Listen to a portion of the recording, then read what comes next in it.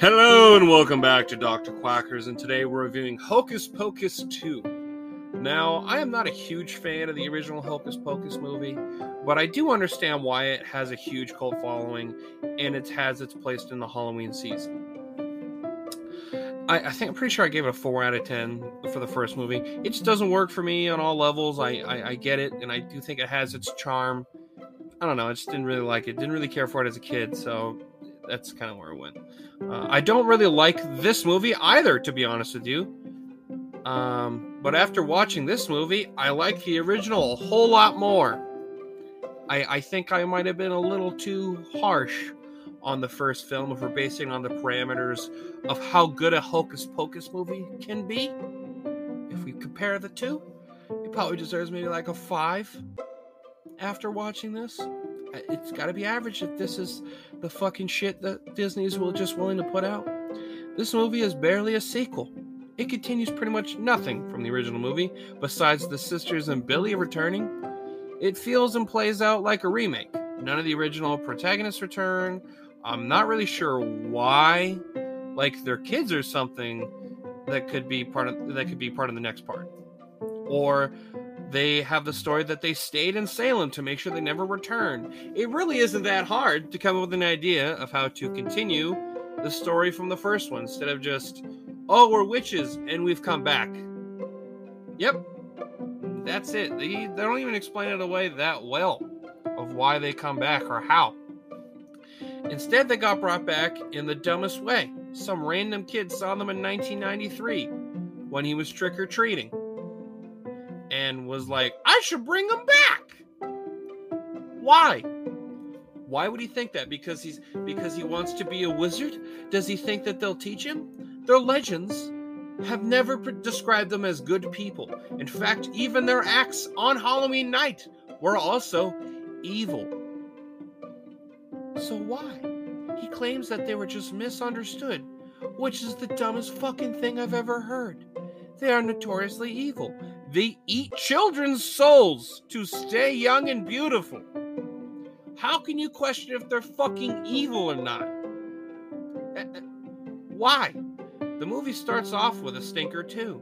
The movie starts with the Sanderson sisters at a young age and them getting kicked out of town. They get chased out by the Reverend and are found by a witch that gives them the book, which is a retcon that pisses me off. Winifred was supposed to have been given the book from the hands of the devil himself, which is part of the joke when they bump into the guy dressed as the devil in the first film. Instead, they just get it from another witch, which is a weird change in the origin of the villains. Also, they do this scene to emphasize, to remind you that they're also fucking evil. I don't need to be reminded that they're the fucking villains of this franchise. I didn't need to go back in time and be like, oh yeah, don't you remember? They're evil. Like, I didn't forget. Like most people that probably watch this movie, they saw the fucking first one. So, we don't need to know that again. It's just dumb. The special effects are also pretty shitty. Like 2000s era Disney Channel films. It looks super cheap. I think it looks awful. I don't like any of it. The performances from the original cast also got somehow worse. They just aren't nearly as good in the first one. I don't know if they just didn't give a shit and they just hammed it up, but not in a way that also makes it fun and entertaining. They also sing way more than they need to. The only time they sang in the original was a way to cast a spell. In this one, they sing all the time. The song choice for this movie also sucks ass. They use One Way or Another. It just sucks. And they also sing as soon as they get resurrected. Since when was singing like a titular part of their being? Now, that scene works because, I mean, they like to show off. So I guess if that made more sense, but if singing was a huge part of their thing, like collectively, I know that they would like lure children with Sarah singing, don't get me wrong, but that was like a spell. This one, they just sing. Why? It's stupid. And they're like, yeah, they just like to sing. And I'm like, no, they don't. They don't just like to sing. One sings, Sarah specifically, is a spell to lure children to their house to consume their soul. And the other was to put a spell on the adults of the town to dance themselves to death. None of that kind of thing happens in this movie. This feels oddly way more kiddie than the first one, which the first one is already kind of kiddie. But there was enough to entertain people, no matter what your age was, because, adults also watch the movie. So if you're going to be forced to watch it, at least have some things in it that can also be entertaining. They removed any of that sort of thing from this movie. It's just dumb. It's dumb kid jokes, dumb kid dialogue, and I hate it. Now, it's not the worst movie I've ever seen. Don't get me wrong. At least, the story is coherent in a way.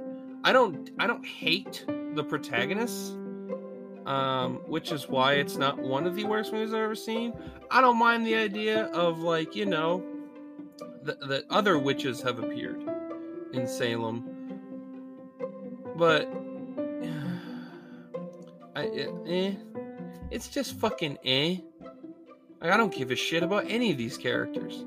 Like, they start off with the idea that you're supposed to care that they're having problems in their friendship. I don't fucking care.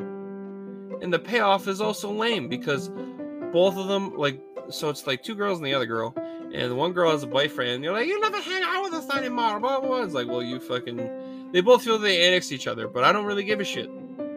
Because they never give you enough, detail to make you want to give a shit, other than the first fucking time that they're at their witch circle, and they're like, oh, I wish she was here. Yeah. That's it. I don't fucking care. Now, for those of you out there who might be listening, like, hey, you're a grown duck. Why do you care so much? I don't, okay? I don't.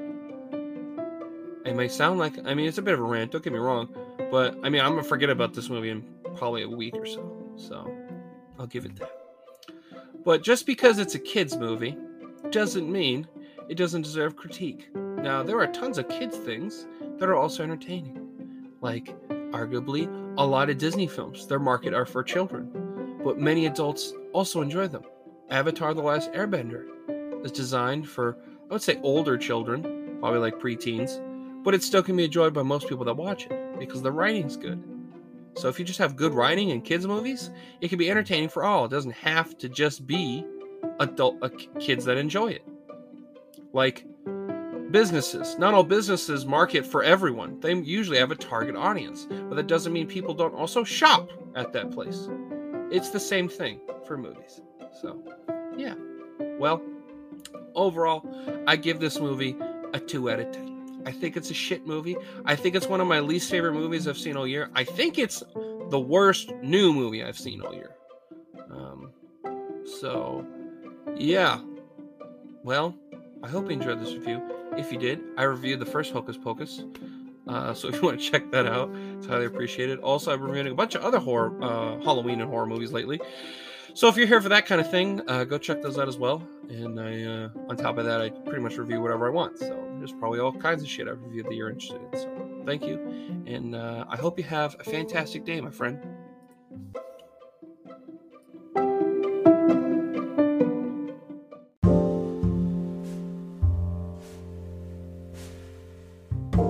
Hello, my loyal followers, and today I would like to talk to you about this new and exciting clothing brand, 1033 Industries. They are a group of former law enforcement and military members that are working towards giving back to the community that they are a part of. They feel they are obligated to help those that aren't given the resources they need.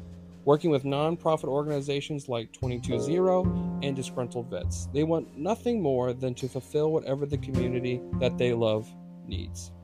They don't follow the words of good enough. Due to their strong background and discipline, they strive for excellence in quality goods, having hats, barware, women's and men's clothing, having performance shirts, base shirts, and graphic tees.